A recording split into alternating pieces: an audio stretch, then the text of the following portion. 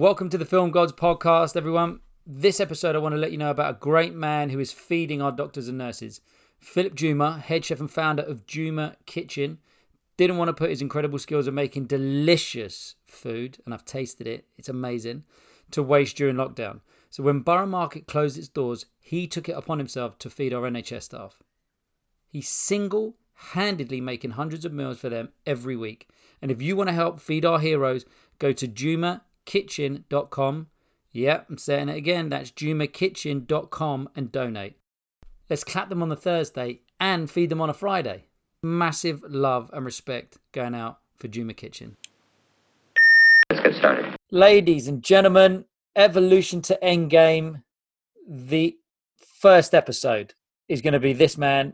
This is his third time doing it. He's allowed me to figure it out, to hone it, to work on it, to make sure that it's what it needs to be for all the generations. I'm calling it Evolution to Endgame, E2E, and I want it to be connecting the film family generation. So where he's at now, passing on stuff downwards, and then him then having a chat to people up the ladder. So let's get straight into it. What's your name and what's your end game? My name is Bradley Boorman, and I want to be a feature film director. Boom. What have you done then? Where are you at in your experience on set? So I'm lucky enough to last year, about 14 months ago, I started up E2E Creative, which is a directing duo with me and my business partner, Sam Barnum. Yep. So we're quite fortunate that we're, over a year in. We've done a number of music videos and a couple of documentaries just to get our head around how we work as a duo and and what kind of directors we want to be. Mm-hmm. So what's the lead into that? Where did the path start, and how did you get to then starting the company? So I started when I was 16 years old at a production company called Partisan. I had a week work experience there. Yeah, so I had a week work experience there. Them guys were great. Lucky enough for me, they wanted to keep me on, so I was there for about a year. Nice. Unfortunately, had to leave because I didn't have a driver's license, and to become a freelance runner, it's very important to have a driving license, especially if you're not based in London. Yeah. So I went away, done a few bits and bobs, other jobs. As soon as I got my car, I rang my diary service, Callbox. Yeah. And I was like, hey guys, you told me to do X, Y, and Z, and I've done that now. So, how can I come and get an interview and come work with you guys? Yeah. I had an interview. The girls were lovely at Callbox. I'd recommend them to anyone that's looking to try and get into the freelance world. And it all kind of spurred from there about 4.5 years ago. Nice. And done features, done commercials, dramas, music videos. What's your remit? What's your area? So I've focused mainly on commercials and music videos. Yep. I'd like to do some feature films and try and get as a runner, just to try and get some more knowledge for when I am at the top of the table as the director, to know how things work from the bottom and not just walk straight into the top, because you kind of, even though I've been on commercials for nearly 5 years of my life, it's a completely different world. And I don't want to walk into directing on a feature film thinking that I know everything because I've done music videos and little online content, because that's not the case at all. How are you trying to get onto the film sets? So what I'm doing mostly is trying to do my own short films to start trying to get just some more knowledge on a smaller scale. To directing. So I'll be directing the short films just to get some knowledge on a shorter scale. And then on the big features, hopefully people will see that I have knowledge in short films and then hire me either as a runner or an AD to work on a feature film, just so I can learn more. Really, it's all about knowledge. This industry is full of so much knowledge that it would help us all out if we took the time and the effort to learn it. And we kind of look over it, I think, because there's always that one guy that's I know everything, I can do this, I can do that, but it's not the case. No matter how smart you are, no matter how much you know, there's always so much to learn that will help you become a better you. Nice. Hey, so done 5 years commercials running, want to get into running on a film set just to see how the film set works. What have you learned as a runner on a commercial set that the next generation should know? I personally believe being a runner, some people find it very disheartening, because they see it as the bottom of the table. But I tell you what, to go onto a set with no runners, I'd love to see how it works. Wouldn't work. Because runners are so important, and you just need to remember that your job is very, very important. Yeah. You might only have little bits and bobs to do during the day, but those little bits and bobs make the big bits and bobs work. Nice. Truth. And the advice then for that generation, for the film students and media students, what are you telling them? My best bit of advice is, once you're on set, be very friendly to everyone, be open to talking to everyone, do everything with a big smile on your face, and just try and do it to the best you can. And if you can't do it, don't stress. Not everyone's born with so much knowledge. You need to learn. And the way to learn is, if you can't do something, ask. Find someone that can do it. Find out how they'd do it and copy it. See if you've got your own way. You don't have to copy someone step by step. Yep. But once you know where you're at and where you need to be, if you've got to go a wiggly path to get there, you go to that wiggly path. But as long as you get there, that's all that matters. Nice. Well, there you go. Little 5 minutes for the generation below. So let's flip it. Let's now start talking about you. What, having started off as a 16-year-old, done a bit of in-house production, taken that step away, get your driving license, and potentially not in a horrible way, but kind of grow up a little bit within yourself. To be on a film set, you don't want to be a kid, because it's a professional environment, and you want to be seen as someone that's looking to come in and learn it all. What do you think's holding you back then from progressing to becoming a feature film director? At the moment, I personally believe that me and Sam are kind of doing everything we can to get where we need to be. Taking away, obviously, COVID, that's put everything on a setback. Yeah. But I feel like we're doing well. And the thing with this is, directing doesn't happen overnight. It takes so much work and so much time and so much effort, blood, sweat, tears, everything. You need to give everything in to be able to get everything out.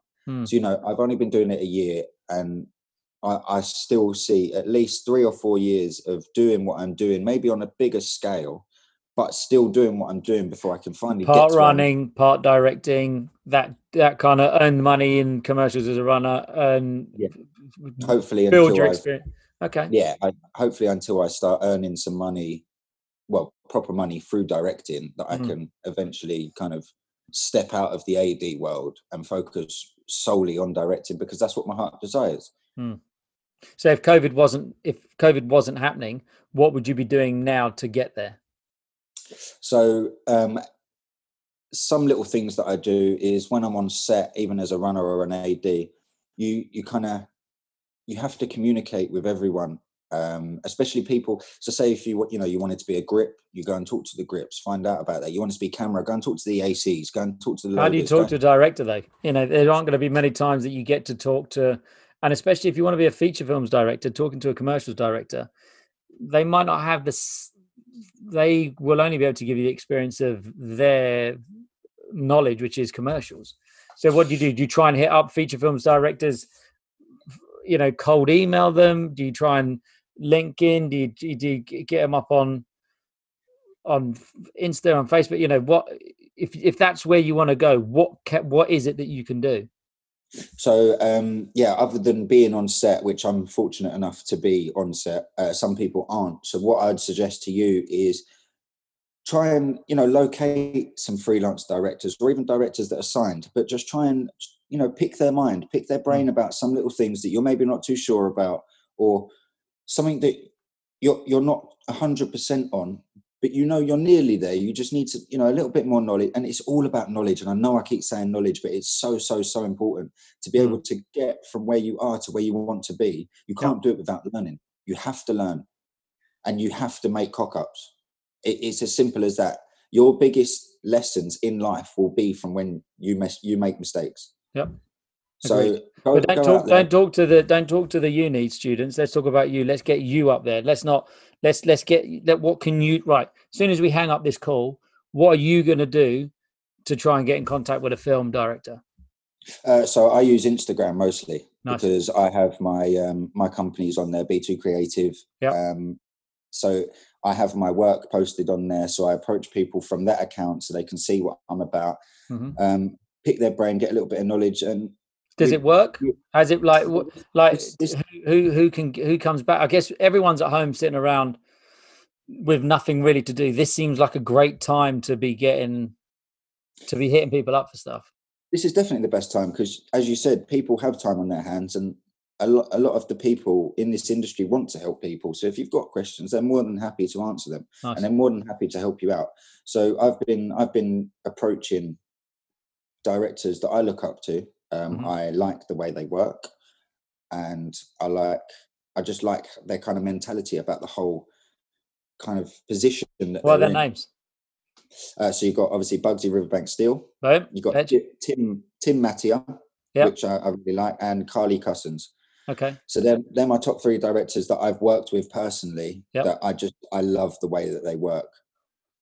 Nice. So what I do is I hit them. So go on then. What are the like? You got 3 questions. What questions do you have for those 3 people right now? So at my age of 23. What stage was you Stop at? it. What stage was you at? And where do you want to be? Where did you want to be, and how did you get to there? At early 20s, what were their goals then? Or what's yes? So the first question would be, what position was you at my age? Okay. Where did you want to be, and what was your plans? That's the same question. And then how did you get there? How did you execute it? Did you follow your plan? Did you fall into it?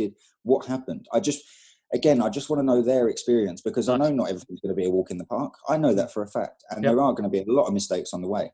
So getting people's kind of insight to know that it is okay to mess up sometimes. It is okay to make these little mistakes. So it doesn't cost you a big mistake when you've got a 10 million feature film sitting on your hands. You're like, Love it. Do you know what I mean? Yeah, nice. You rather make these little mistakes while you can than when you're on the big stage where you've got eyes looking at you. This could be your big break. Oh God, I've just messed up. Boom. All right. Well, look, this is the question then. Why? Do it. Why is being a feature films director the end game? What is it? I've just, for me personally, I didn't always want to be a director. I come into the industry as an actor, funnily enough, and then kind of switched roles. And I was like, I don't want to be in front. I want to be behind the camera now. Yeah. So I realized that I wanted to be a director. And for me personally, I love feature films. And for me to be able to go out, to Hollywood and to go and shoot basically it's my dream, to go and have this massive film set of just everyone here to help you out. And it's basically, I don't know, it's just, that's where I want to be. I don't, when you just vision yourself, and that's where I vision myself. Getting all of these little online content, commercials and music videos is amazing, but I see that as my path. Do you know what I mean? That's going to put me in the right direction to hopefully where I can be a feature film director. Amazing. Well, look, short ep, I love it. Kings and queens in the game at the minute. Those 3 directors, just name them again: Bugsy, Tim, and Carly. 3 of you. If you're listening, hit him up. He's asked you some questions. Let's get the generations talking. And then Future Film Family, if you've got a question for Brad, he's been running for 5 years. He started his own company that's shooting music videos and the lower end budget content stuff. It's probably the stepping stone, as he's saying. So hit him up. Where can these people get to you and talk to you and give you answers back? So the best place to obviously get in contact with me will be on Instagram. It's at B2 Creative. And just send me a message. It'll be myself replying or Sam, but I'll let Sam know that if we get any messages, either give him the response that he believes, or just send them to you. Amazing. Exactly that. We'll go for it, by team. Love it. Giving back and asking. That's it. That's the whole ep. Connecting the film family generations, man. Well, look, ladies and gents, thank you for listening. It's a new ep. We've got a load more of these kind of coming up, so they're going to be shorter. We can engage them when you're, waiting for the kettle to boil and that kind of stuff. And until we meet again, ladies and gents, thanks for listening. Big love, and that's a wrap. So that was a chat with the Future Film family at the game. I give it a shout at the end so you know the name. It's the Film Gods Podcast. The what? The Film Gods